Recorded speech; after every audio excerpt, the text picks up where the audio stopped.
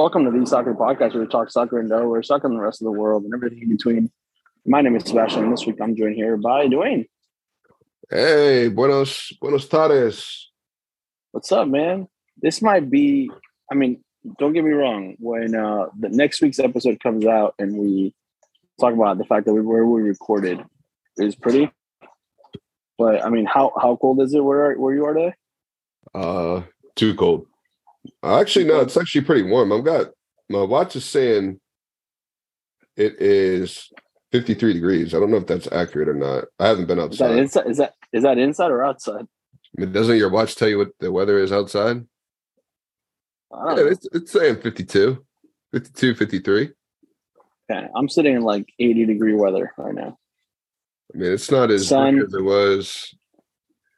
It's not like it was when you were doing your last-minute Christmas shop. You got to run into the store because it was so cold. Sun, very little clouds in the sky. Staring at a pool, which I may potentially be going into later. Staring at a pool too. Yeah, it's just covered. So not too bad. Yeah, so I'm still in Argentina. Recording tomorrow's episode today. So I guess Thursday today. Almost to the end of the year. Actually, this is the last episode of the year. Yeah, because it's going to be, once this drops, it'll be 12:30, and then you'll have New Year's Eve, which is Saturday, and then you have New Year's Day, and then people got to go back to work, unfortunately. People do have to go back to work. I have to make my way back home in about a week. So hopefully you can get back. Hopefully I can get back. It took me long enough to make it here. So yeah, we're getting there. We do have an interview today that we pre-recorded, so you'll hear that in a little bit. But I wanted to kind of wrap up the year. We talked about the World Cup. We talked about the World Cup last week with Mike, my dad. But I wanted to bring up some stats because there's some stats that we haven't necessarily talked about. So, Golden Boot winner was Kylian Mbappe with 8 goals in the tournament. Which I think if you were a betting man, and I'm not, you're slightly more than I am, you would have thought that would have been a good one to get, right? Yeah, I think that's a solid bet. Kylian Mbappe get 8 goals. Me, I'm always betting the underdog. Like I would have, my guy scored, I think, 1 goal the whole tournament. I thought he would have gave him a run. Two. He got 2. He got a consolation goal somewhere. Two PK.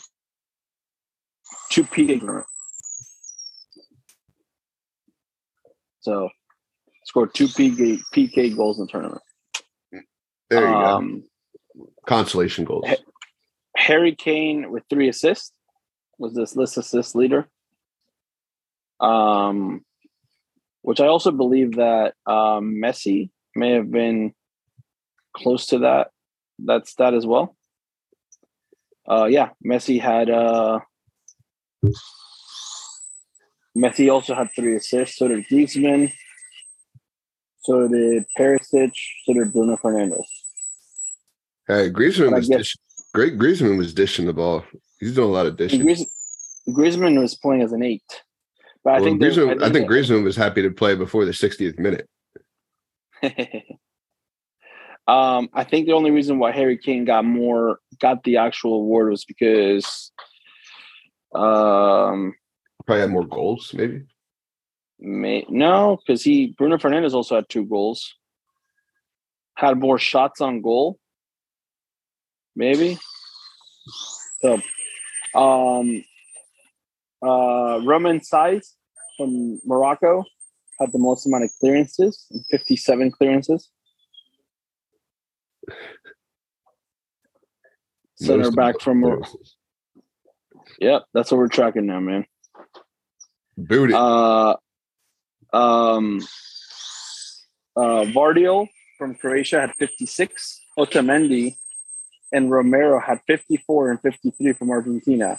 And the interesting thing is Romero, even though he played all 7 games, there were some games that he came in the second half or came in late.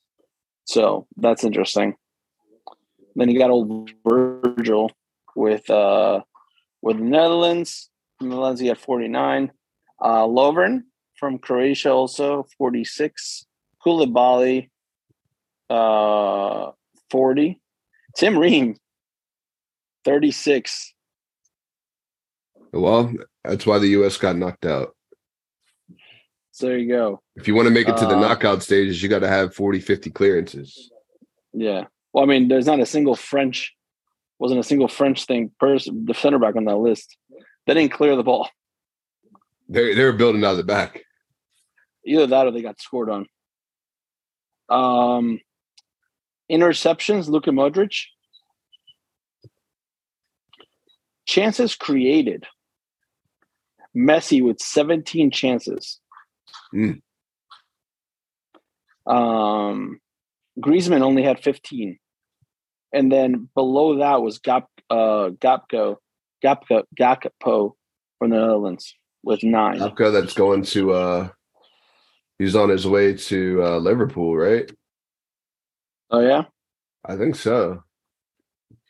And then after that I saw something. I saw a lineup with Liverpool, and it was Trent Alexander-Arnold, Virgil, and I think like Andy Robertson as the three backs.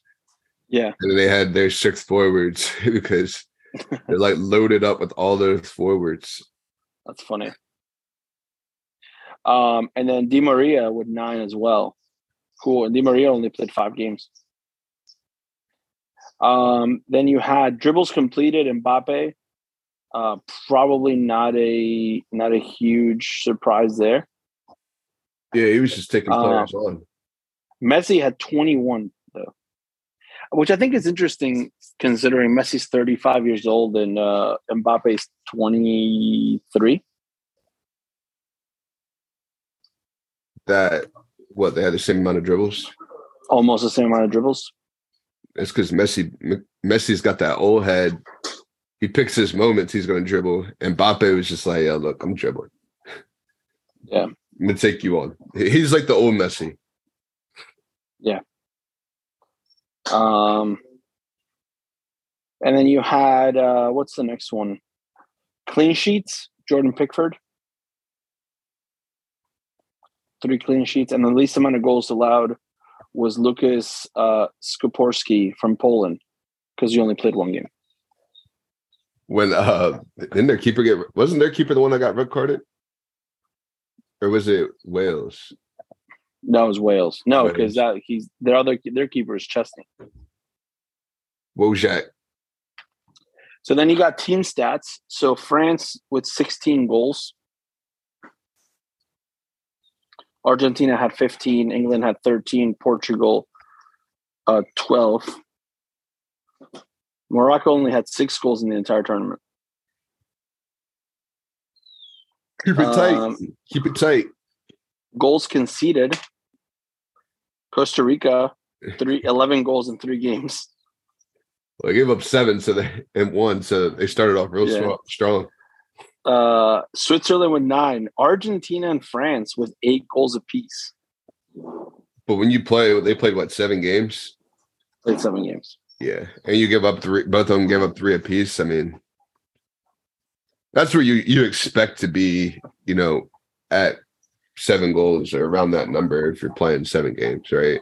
Against good competition. Yeah. I mean, when you give up 11 and 3, that says something. But when you're giving up like 8 and 7, that says something. Shots on goal. 49 shots on goal by Argentina. Brazil 44. Boys from Brazil were shooting. France 36. So it's like what, 5 or 6 shots a game? Yeah. Well, you guys had 49, right? It's what, 7 shots a game? Boys is out there shooting. Yeah. Hey, you gotta shoot to score, right? Gotta shoot to score. You gotta create chances to score goals. Because Qatar probably had 1 shot on goal the whole tournament. Yeah. And then And then you have pass completions. Argentina had 3,649 passes completed.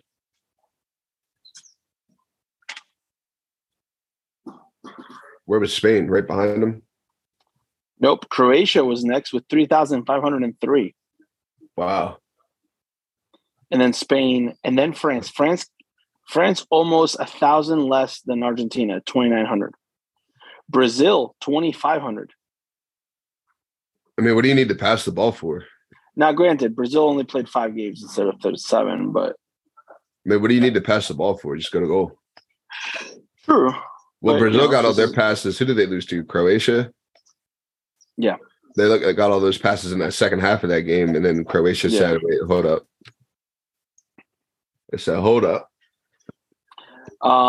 No, they got a lot of their passes in the game against who they played the round of 16, Switzerland. Yeah. And they went up 4-0. They went up 4-0 in the first half. They just cooked them. So hibachi. Interceptions for Argentina with 49 interceptions.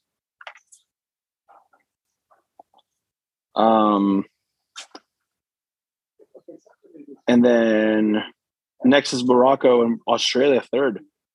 So I mean, Argentina was probably the most well-rounded team as far as, and Croatia wasn't far off from it. And you can see where Morocco had their strength to make it to the Final Four, right? It's not a coincidence that the top 4 teams in that list were the top 4 teams. I mean, look at this. This is the next stat is free kicks. Argentina with 119 free kicks, Croatia 103, Morocco 102, France 99. And those are the 4 teams that played 7 games. Fouling out here. Who's getting fouled? Everybody's getting fouled. So, and then the last 2, Croatia had the most amount of saves, which in that Brazil game you saw. And then Morocco had 4 clean sheets, which, that's a big part of their game and one of the reasons why they made it to the that's final. Why they advanced. Or that's why they made it to the 3rd or 4th place game. So, all right. Well, last interview of the year, Dwayne. Of the year. Great guest. It's something. Great guest. Something with somebody we started with when we talk about it right at the beginning of the interview. But we're interviewing Kevin Coleman. He's the Sporting Delaware Technical Director. So we'll listen to that now. It's actually my initials that David Knox from Episcopal, he gave me. Well, my middle name. That's his name. I was going to say, do you even know the guy? KFC. Well, so all right. So Dwayne, we have a guest on today, who we've known, or I've known for a while. I think this might be is this your first time meeting him? First time meeting him. I heard about him in a bar in Kansas City. Yeah, we heard. So your name came up in a bar in Kansas City at the convention in January. Oh boy, because they're like, "Oh wait, Delaware. Do you know Kevin Coleman?" Like, yeah. Make sure you tell him. Well, now I forgot who it was. I think it's who we just said it was. Yeah, I think it's just who he said. Yeah, and then he's like, "Well, just make sure you just go up to him and be like, yo, KFC." So it was David Knox. Yes, that's incredible. Yeah, coaches at like a private school, right? He does. Yeah, Episcopal Academy in Newtown Square. Yeah, so David. That's it to the T. Newtown Square. Yeah, that's incredible. Shout out to David Knox. Yeah, David Knox. We did the Union Soccer Schools together, so we worked camp in the summer. Nice, amazing. Yeah, so we ran into him at a bar at what is it, Yard House? Yard House. Yeah, we were into that sounds about right. Yard House, and he was probably drinking Stella. Sounds about right. Yeah. I mean, we were limited in options on what to feed Sebastian because Kansas City is known for their barbecue, but Sebastian doesn't do barbecue. What? I'm a vegetarian. Oh, okay. Makes sense. So we just went to the Yard House all 3 or 4 nights because he was like, "Oh, I can eat here? Like all these options? Cool. I love this place." Yeah. It was great. That's funny. Yeah. I won't tell you what the middle initial is that he made. No, we found out. Yeah. It's like Lil Wayne. We know what the F stands for. Exactly. All right. So, I mean, so Kevin Coleman, the technical director at Sport in Delaware, is here with us. Kevin, how are you? I'm doing well. Yeah. Thanks for having us. Yeah, absolutely. Who else is here? David That Knox. plant. We brought David Knox. So Kev, we want to just learn about you. We'll get to sporting in a second, but we want to just learn about you. And so how did you get started with coaching soccer and just soccer in general? Yeah, I mean, started with my dad. I mean, my dad was a college coach for 20 years. So I was the little kid on the sideline, running the line, being the ball boy. I got to travel with him, which was really cool. I got passed around the van, got to do flights. It was, they were the guys that we were doing WWF wrestling in the hotel rooms. And I was the annoying little kid that was just always around. So, it was cool. I got to do a lot with my dad and watch the game, learn the game, fell in love with the game because of him. He was a police officer, so he worked night work and then did that during the day. Wow. I never realized until I'm in this now how much he did. So it was pretty cool to kind of have that epiphany now. But I played at LaSalle University. Much like everybody, thought I was going to play pro and that was going to be it. And I didn't have to worry about anything else. So didn't have a pro career. A small one. I played indoor a little bit, but with the Kicks for 2 seasons, but nothing crazy. I had torn my hamstring. I was home from Virginia Beach and my high school coach said, "Why don't you come be an assistant for the year? I need help." Went there, kind of loved it. It was fun, coaching at your high school. And he just said to me, "Why don't you be a teacher, have the summers off, coach high school?" I was like, man, that sounds like a good life. So I went back to LaSalle University as a grad assistant, thinking I was going to do that, get my master's in education. And then had the first season there. And I was like, nah, no chance I'm going into a classroom. This is what I want to do. I want to be a college coach. So I did that for 3 years at LaSalle, jumped over to Villanova for a season. And while that was happening, the union stuff was starting to get started. And just with college, it's a quick season.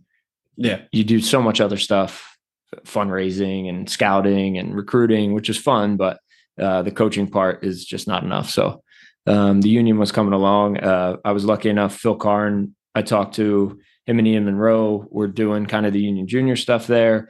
They got me involved. I was just kind of showing up. And Ian is just, if you've ever met Ian Monroe, he's an amazing person, but teacher. So kind of drew me in a little bit. I ended up leaving there to the union soccer schools at first. And then they had a full-time job at YSC. So I ended up there probably a year later. So from there on, it was just union for 9.5 years. That flew by, but I got to experience a lot there. It was really cool. Different levels, different layers. They were kind of building it as they were going. They always, the joke of like building the plane as you're flying it. So constantly changing, adapting. Every year they changed a little bit and obviously turned it into a pretty cool product. So I was lucky enough. I ran the juniors program for a little bit. Guys like Mark McKenzie and Brendan Aronson, Khalil Amekar came through, Anthony Fontana, local Delaware kids, PA, Jersey. We didn't really have any boundaries. So the best of the best. It was free. It was kind of an amazing setup that Richie Graham laid out for everyone. So that was fun.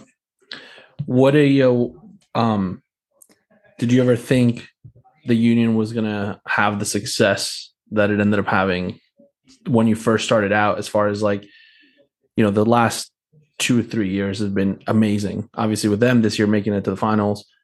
Did you think that's where it was building? Like that was the ultimate goal? Or do you think it was just more of like, hey, if we do the small things right, at the end of the day, we'll end up finding success from a results perspective at the first team level? It's interesting because you have guys like Richie Graham and Rob Buccini and Jay Sugarman who they don't do anything unless it's, top. So you always had that in the back of your mind. You just never knew. Leadership in the club changed and I got to see a lot of cool things and different styles and what you like and what you don't like. And you never really knew the potential it was going to get. We never thought that the players we had were going to make an impact like they started to towards the end.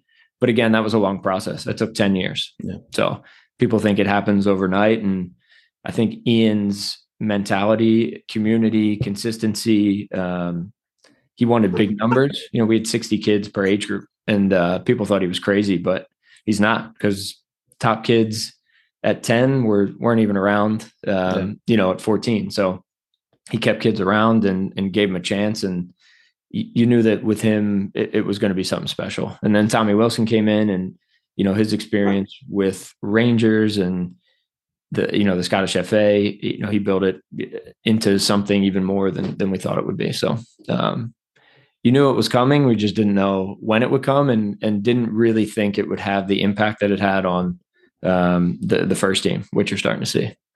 Yeah. And I think and I feel like that's, to a certain extent, we talk about the union quite a bit on the podcast, but we notice it from it's not what every other MLS team does. Mm-mm. Right. Or at least from the outsider's perspective of everybody else is trying to sign, the Gareth Bale or whoever. The old guys. Yeah. Either that or just the idea of just hey, can I, you see the union they bring in players, mm-hmm. but the reality is a lot of it is trusting the Brendan Aronson, now Paxton Aronson, Mark McKenzie, Fontana, all those players that have come up through the ranks. Is that the same thing that happens in the academy level? Is it, hey, can we develop? Or is it, can I just find, or is it a mixture of things? Yeah, I think it is a mixture. I think the one thing the union did and they fought with early days was what they wanted to be. I think some people wanted to bring in the big names and the superstars and, the instant success. And you had another front that wanted to build. And I think being there, you could see it battle a little bit back and forth, but I think they stuck to what they went for it and they stuck to it. And it took a while to go, but now you're really seeing the 10 years, the 12 years of the work being done coming through. I think it is. It's picking an identity and sticking to that, not really changing or wavering. Because you see different areas. I mean, the Galaxies and the Red Bulls and the NYCFCs, that they've tried to just buy names, and it doesn't really. Yeah, it doesn't always work. You might have success for a season or here and there, but there's a lot more misses than there are, I think, hits. So, yeah, I think the union do a great job of just building the culture. I mean, you take a guy like Alejandro Bedoya that's been in the national team, that's had probably the biggest, from a fame perspective, career. And he's always been the guy that's the workhorse. He's always been the grinded out kind of guy. And that's the union, it seems like that's what they build in their academy. So he fits right in, and he can help guide the youth with with his experience and stuff that he's gone through. Yeah. You need that, right? You can't have a locker room of a bunch of teenagers. It doesn't work. They don't know what they're doing or how they should be. And you need someone to teach them. I mean, Ali is, I've gotten to speak to him just a handful of times, but just an incredible person first. And I think that's the biggest piece and the biggest thing Jim does really, really well. When you look at his teams and success over the years, it's always that cornerstone person that kind of helps everybody else. The Brian Carrolls, Barnett, I'm trying to think of 2 or 3 others that he's had come through that have just been great cultural pieces that make everything work. I mean, Andre is that, Jacob Glesnes is that. They're the guys. So there's pro guys. Everybody's a professional, but you need that guy that's just going to be a pro day in and day out. Show up every day, set the example. This is what's expected, and not let anything waver in the locker room. I mean, Andre Blake's the captain of his national team too, right? So that helps. That helps when it comes back to your locker room, right? Big time. And I mean, he was a kid. He was the kid in the locker room from coming out of UConn. He was the young guy. So he learned that over the years. And that's just being around the other guys that Jim's been able to bring in and kind of help massage there's a lot of egos you got to deal with. So one thing you've never seen is really issues in the locker room, which is great. Yeah. You can talk about issues in the locker room. can talk about what U.S. soccer said. Yeah, I know. But the dirt that starts to leak out. Yeah. And, you know, and that's a credit to Jim though, because I'm sure there's stuff that goes on, but nobody hears about it because what happens in the locker room stays in the locker room. And that's culture. That's building culture. Hey, man, when you wear Jordans on the sideline, you know, it says something, but you gotta tighten up that locker room too. I mean, how cool he can just do whatever, you know, he was custom suits forever. And then all of a sudden he became a t-shirt and sneaker guy, and it was cool, you know, and now you see the national team coach doing this. He's a trendsetter. There you go. I've spoken about this before. So Dan Simmons and I went to do a tour of the Union facility, like the academy that we went to YSC, we saw the school. And one of the things that stuck out to me was the fact that when we walked, anytime we saw any player, they would just stop, shake our hands, introduce themselves, and then just keep walking, right? Like that to me always sticks with me. And Dan has a better memory for that stuff than I do, as far as like, well, I think we saw this kid, and I think he claims that Brendan Aronson was there one day at school, and he saw us and shook our hands, and we're like, all right, whatever, man, like that's fine, we'll go with it. That's a Dan Simmons bar story. It is, yeah. But transitioning from there to now at Sporting at the youth level, what was that transition like? Because I'm assuming it's a big transition, and not only is it from a structural perspective as like the day-to-day stuff, but also just from a playing perspective, right? Now you're dealing with a different levels of soccer, and you're doing girl soccer too now. And so what was that like? You know, it was, we had girl soccer. We had the girls union juniors there, which was cool. You know, so that was, for me, it was great you take all the experiences as you go, and you take 1-2 little pieces out of it. And it was so clear how much more mature the girls were than the boys at those ages. It was incredible. Coaching them, hey, you would ask this and they just did it. It was unbelievable. The boys, you were like, whew, you know, you had to wrangle them in first and pin them down to actually tell them something. So, you know, those experiences were cool. To leave a professional environment that everything was free to a pay to play model was completely different. The structure was completely different, and then my role was completely different. I mean, I was a coach. I had 18 guys, and that was your responsibility all day, every day. That's all you thought about. And that was great. Here was like, okay, I don't have a team. I have a different team now. I have a bunch of adults, and, you know, you have parents, and it was easy there because when something went wrong or went bad, you looked at Tommy and you said, hey, what are we doing? And now you come here and something goes wrong or bad, and you have, 12, 15 people looking at you, and that's not it's not an easy place to be. But for me, it's helped a ton to kind of grow and develop personally, which has been a fun journey. The U.S. soccer course I did last year was a director course, year long. So you were on Zooms and in-person meetings with, I think it was like 18 clubs around the country, from the Westons in Miami to LAFCs to Minnesota's to small clubs in Iowa to DC so it was really cool to connect with people and just get a feel for what the landscape is, and you just see how different everywhere is. It was pretty amazing. So you're a year and a half into it. Is that it? Yeah. I mean, I think it felt like 5, right? So you're a year and a half in. What do you potentially miss about the MLS Academy level of it, and what do you really enjoy about the fact that you're at the youth level now? That what do I miss? I miss the players, to be honest.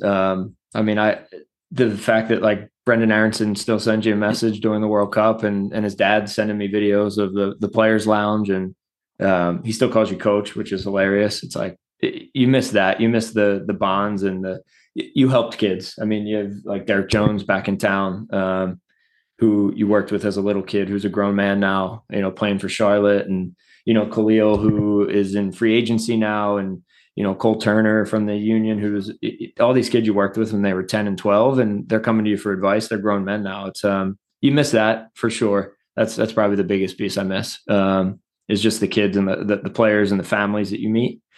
Being here is it's such like an open canvas, and there's so much potential. And you see the players down here, you see the young Mark McKenzie's already, and the Anthony Fontanas and the Khalils. You see them in your groups at 10, and that's the really exciting part. Is I think there's so much talent down this way that we can help, provide a platform with to achieve those bigger levels. Nice. So ECNL and Girls Academy. So obviously ECNL has been around a lot longer. Girls Academy is still fairly new. Where have you seen that growth in comparison to what, the U.S. Soccer Developmental Academy was, now what MLS Next is, and because I know it's confusing at times. Yeah. So where have you seen it, from the beginning of it to now where it's progressed, and, kind of where do you see it going? Yeah, I think the commitment of the GA to the players is really the exciting part. I mean, a national platform for the girls, but just how invested they are in the girls. They have like the Sideline Project, which we're a member of and a partner of now, that puts out information on girls. It's all for the girls. They have a committee with players from all the different areas that get together. So they've really built a really cool sense of community. Whereas, I started in the DA the first year. I remember sitting with John Hackworth in a tent in 2007. I was an assistant coach with FC Delco at the time. It was our first season in. We were playing the national team. It was, a cool vibe, but it didn't have the sense of community that the girls kind of academy has really done in such a short span of time. Where do you see it going? I think the sky's the limit for them. There's a lot of interest. They have a great grasp of, different markets, and they're committed to make it the best thing possible. So we're really excited to be a part of that and to partner with them. I think the fact that you can speak to people in the committee, you can speak to the president. Like, I think tells a lot of kind of what they're trying to achieve and who they are as people. Do you think the MLS or the MLS clubs will get to a point where they'll start trying to partner up on the girls' side of soccer? I could definitely see that. I think they're maybe loosely doing that currently with MLS Next and the GA. So I think there's a ton of opportunity there on the girls' side for sure. Where do you see sporting kind of going, and where do you see the kind of the future of Delaware soccer or Region 1 soccer for that matter? Yeah, it's funny. For me, the focus has really, I feel bad at times, like just been the Zone 1. I'm just looking at the base and, what habits we can start there. Cause it was really fun to watch the talent that's in the ECNL age groups last year on the boys side. But it's even for me was like, okay, we're in a good spot there. I just dove right into Zone 1, and that was my biggest focus. So the youth and the younger, trying to build and grow that. The boys side, I think, is you're seeing it with the Flowers twins, who got the opportunity to go up to New England Revolution, and so we're a platform for players right now to jump into bigger and better things, which is for us is really exciting. Delaware specifically, even more exciting. You see, what Tommy's doing as the new head coach at University of Delaware. We met Kelly, which is going to be, we're excited for them to come in, and they're really, aware and interested in the community too, and local. We've had, I think, 3 boys already jump into the boys program. We had one girl last year into the girls program. So I think that's, there's a transition kind of happening in Delaware, which is pretty cool to be a part of. Oh man, I just lost my train of thought. I had this whole question like in my head, and then it happens. I feel like I'm a terrible host right now. Oh yeah, here it is. And you and I have had this conversation about coaching education. Mm-hmm. How important how important is coaching education to you in general, and how does that play a role into your role here at Sport in Delaware? Yeah, it's the most important piece. I coached for 8 years until I met Ian Monroe and became a part of the Union kind of brand and culture. And after being there for a year, I looked back, I was like, man, what have I been doing for the last 8 years? Because that was not coaching. I don't know what I was doing. it's so important for young coaches specifically to see and hear other ideas, see other, different people's approaches, and all those things help build me into the coach that I was. I like this, I don't like this, here are different ways to speak to players here. It's a million different opportunities that pop up. And the more you can be around people in the game and network, I mean, even you just said there, like you met someone in St. Louis that, knew who you were. It's such a small community, but I think it's so important to network and get out there and see what else is out there and see what other people are doing. Cause the game's always changing, and, kids are always changing. So if you kind of stay in one lane and don't ever adapt or change the way you do things, I think you're going to limit yourself. So for us here in this role, I think that's probably the thing I've done the worst job at, if I'm being honest. I trying to find opportunities. In Philadelphia, everyone was there full time. That was your job. Yeah. So Monday morning at 12, you had coaches education every Monday. All the coaches were there. Here I learned, I thought I was going to do the same, and it's definitely very different. So I'm trying to navigate how to get, your part-time guys and your teachers during the day and your full-time guys, how you merge them all together, the boys side, the girls side, everything's different nights. That's been the biggest challenge. So I think for me personally, that's where I have to do a better job of. And we talk about constantly about, not only it's great to talk about the things that we're all kind of good at, but it's also, I think it's more important to talk about the things that the areas of improvement, right? Because it's being vulnerable it's not an easy thing to do. Yeah. Right. But so knowing what, how does that help your ability to do that? We just said, how did that help you connect with the players that you used to coach at the union? Well, I mean, I think you need that, right? That's basically what coaching is like figuring out what you're not good at and trying to help the players, with that, right? It's like, absolutely. Hey, you look at a player, hey, what are your deficiencies? And I'm going to coach you. I'm going to help you in those deficiencies. So deficiencies is good. I mean, Ian used to say it all the time, like make training exercises where players fail, where they struggle, because with struggle and failure is like it's your teaching moments, right? So it's the same thing with adults, but I think everyone kind of puts their guard up and no one wants to be seen as, the person needs help in different areas. And I think that's where people struggle. For me here in this role, like managing adults and having difficult conversations, I struggled with for sure last year. I avoided them, and you can't, because that's what, it comes back to bite you. So trying to do more of that, I think, being awareness is a big piece of it. So what am I good at? What are you not good at? And then surround yourself with people that are good at those things, or, I think that's the bigger part. And building the staff has been fun. There's a lot of guys that when I came in were here already that do a great job. So you start with a good layer, and then every year you start to add more to that, I think that's the key to it. And that's kind of the fun part. Cool. Awesome. It's just like a coach with a team, like you have your players and you're trying to find like the different areas and pieces that you need to make you an even better team. Usually we ask one last question at the end. Yeah. When especially when you have new people come into the podcast. So yes, yeah, absolutely. Dwayne, you want to take it away? Yeah. Can you name your 3 favorite soccer players? Ooh, of all time. 3 favorite. All time. Yeah. Anytime. Wow. That's a good question. Zidane for me was top. Technical, intelligent, tough, little attitude, like I love that. I vibe with that. He was top. This is, my wife will like me for this one too. David Beckham. I mean, come on, you got to throw him in there.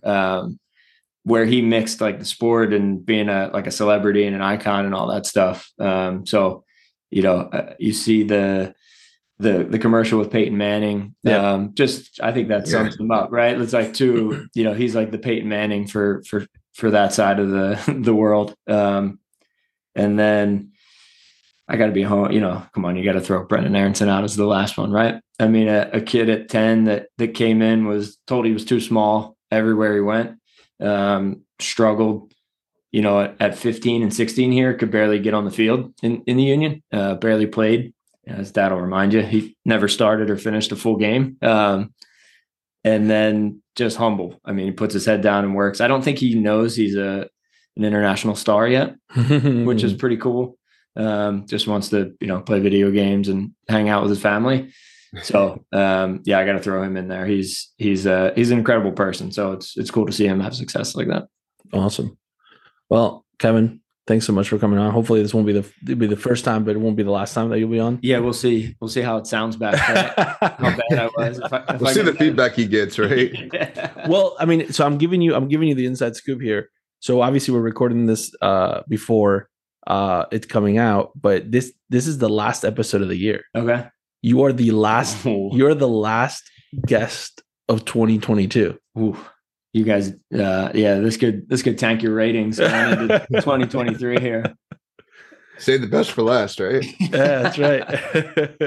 No, I mean, hey, we started the year off. We started the year off strong. We had guys like Vince Gansberg that were on the podcast, Dan Abraham.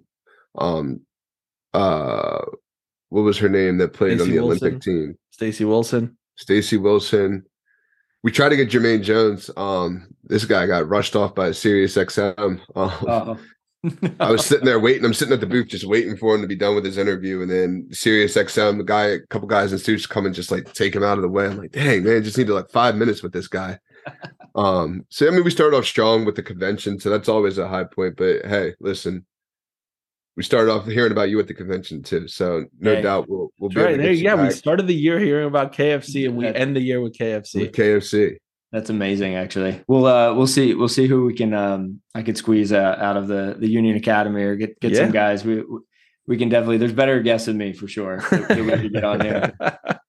Well, I mean, Johnny Shearer was one of our first guests that we've had too. John's great guy. I got to work with him a lot, which has been fun to see his success and his his ladder. He was a key to the Union Academy being so successful at times there. So was a side note. I tried to get John in as a coach early in his career with the Union Juniors full time, but I was denied. And then the following year he came back in as a scout. So he big time me a little bit. I'm better than you. I'm bigger than you. Yeah, he was on to bigger and better things. I think he made the right choice. That's funny. Well, Kev, thanks so much for coming on. No, thanks for having me. All right. Dwayne, player of the match. Player of the match. Kind of a tough one considering that, like, there was games yesterday. I haven't been able to. I watched about 25 minutes of the Arsenal West Ham game. That's all I've been able to watch down here.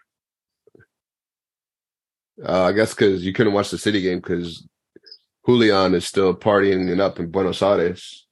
Yeah. He wasn't in the squad. Messi didn't play yesterday. No, he did not. Neymar got red carded yesterday. Neymar got red carded. I saw that. Mbappe got yellow carded for excessive celebration. He was just killing time. I mean,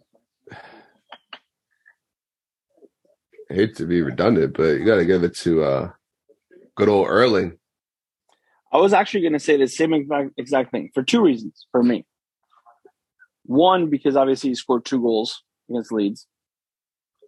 But also because he came out and saying the fact that, like, he gets fired up about the fact that his team didn't make the World Cup and all these other players got to play in the World Cup. It just gets him mad and just just gives him, like, the confidence and boost that he needs. Well, yeah, I mean, Man City, I think, had the second highest amount of players that played in the World Cup. I think was 16. Yeah, I mean, they remember they had that video. I remember I sent you that video. If you haven't seen it, please go look it up. It's a video I think that Manchester City did of Erling Haaland alone in the Manchester City complex, saying he's waiting for the World Cup to end because he's basically lonely. Yeah, he has no teammates. They all went to the World Cup. Yeah. I mean, Scott Carson was probably still there. Right? Just like, it was him and Scott Carson. Yeah, that's it. And Zach name anybody else. Zach Steffen's not there anymore. Yeah, Zach Steffen's not there. Yeah, him and Scott Carson were hanging out. And Mahrez. No, I Maris, I agree with you. I think Erling Haaland deserves the player of the week, Player of the week, yeah, match. because I mean he's played the most games this week with 2 because they played in the FA Cup last week. They did. I think he scored there too. Could we say that if we're giving out, let's just say we're giving out yearly awards, which we're going to try to do when we come back. We're going to do an award ceremony for the best in 2022. We're going to give some players a chance to play a game in the next 3 days. Yeah, let's see what happens. Consideration. But could you imagine, so let's just say if you were to give out an award for the best player of the year that was not in the World Cup,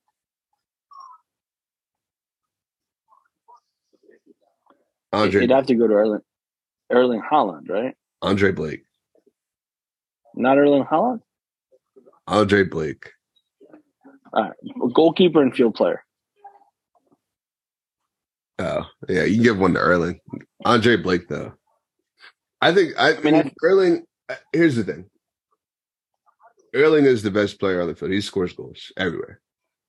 But I think you get into this when you say the best player. There was a stat that came up. Okay.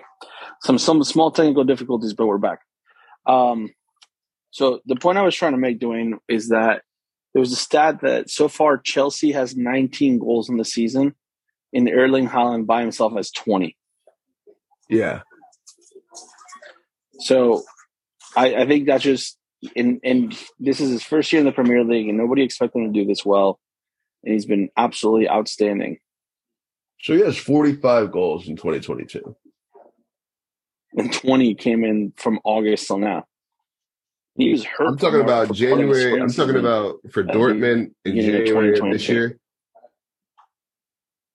He has 45 goals. I mean, the guy's an absolute monster. He started the year off with 2 goals, ended the year off with 2 goals. The guy's a beast. Yeah. All right. Well, we're gonna do on this day in soccer history. December 30th, 2009. We're gonna stick with the Premier League here. At Fratton Park, Portsmouth versus Arsenal. Do you know what was really interesting about this fixture here, Dwayne? Portsmouth was in the Premier League. There wasn't a single English-born player on the pitch out of 22 players. Wow, that's interesting.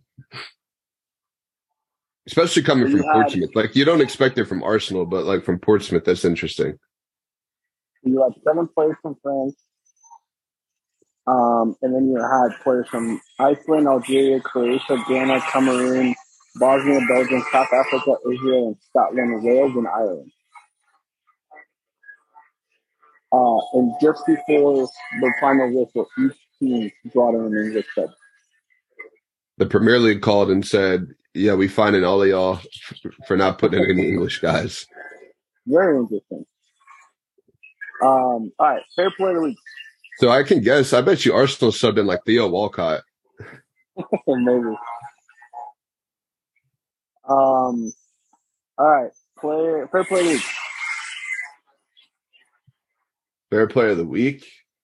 Yeah, my fair play of the week, I think is going to go out to, and I got a list, and we'll talk about it when we come back in the new year, but I got a list of the players that didn't get to play in the World Cup.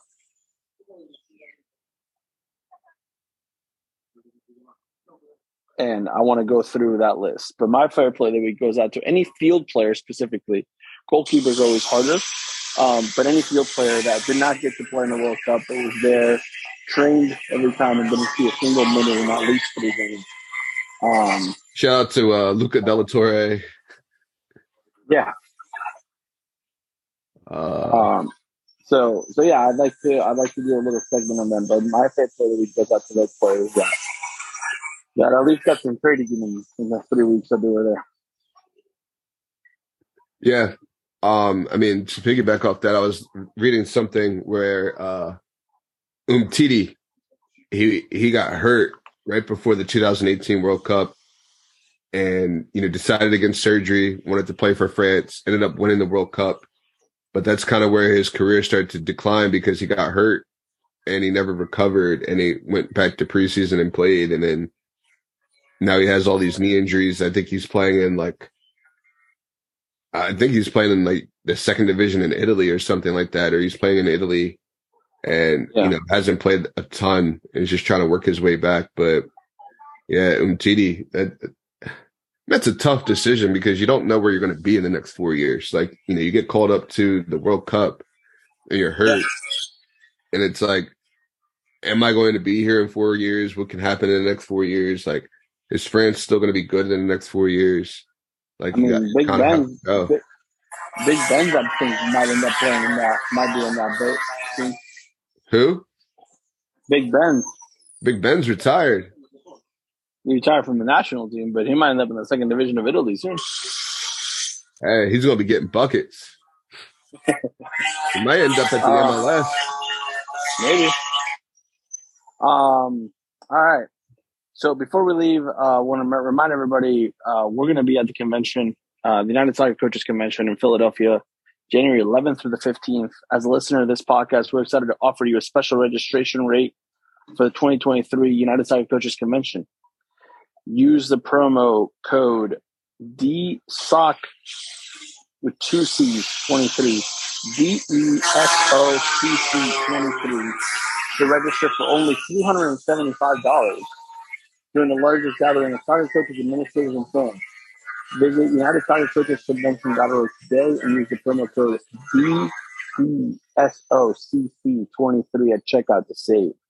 That's on us right there, man. That's us giving you that code. That's the That's a soccer podcast. Saving you some money. Yeah, man. That's the soccer podcast. Saving you some money. Come hang out with us. Come hang out at the booth. I might be bringing back some Argentinian stuff to give out. Bring the stuff. The money you save, buy us something. I might bring something back. The money you save with our registration code, buy us lunch. Buy us lunch. Or you can be on the podcast at lunch. That's right. Who knows? I might be bringing back some jerseys from Argentina to give away. Yeah, give me a McAllister jersey. I'll get you a McAllister jersey, man. I got you. I'm going to dye my hair red. Well, for the end of 2022, as we close out the year, again, just want to say thank you to everybody. I love the fact that the next episode after this one kicks off our third year of a podcast. We started in 2020 and it'll be 2023. Excited that in 2 weeks we're going to be at the convention. We're going to be meeting a bunch of people. We'll be doing some live things for the first time. Just really exciting stuff coming up for this podcast. And honestly, couldn't do it without you. So I'm thankful for another year with you by my side on this journey. Appreciate you, man. It's been fun. Well, thanks for joining us this week. Oh my goodness, I messed it up. Thanks for joining us this week. And remember, always receive the ball on your front foot.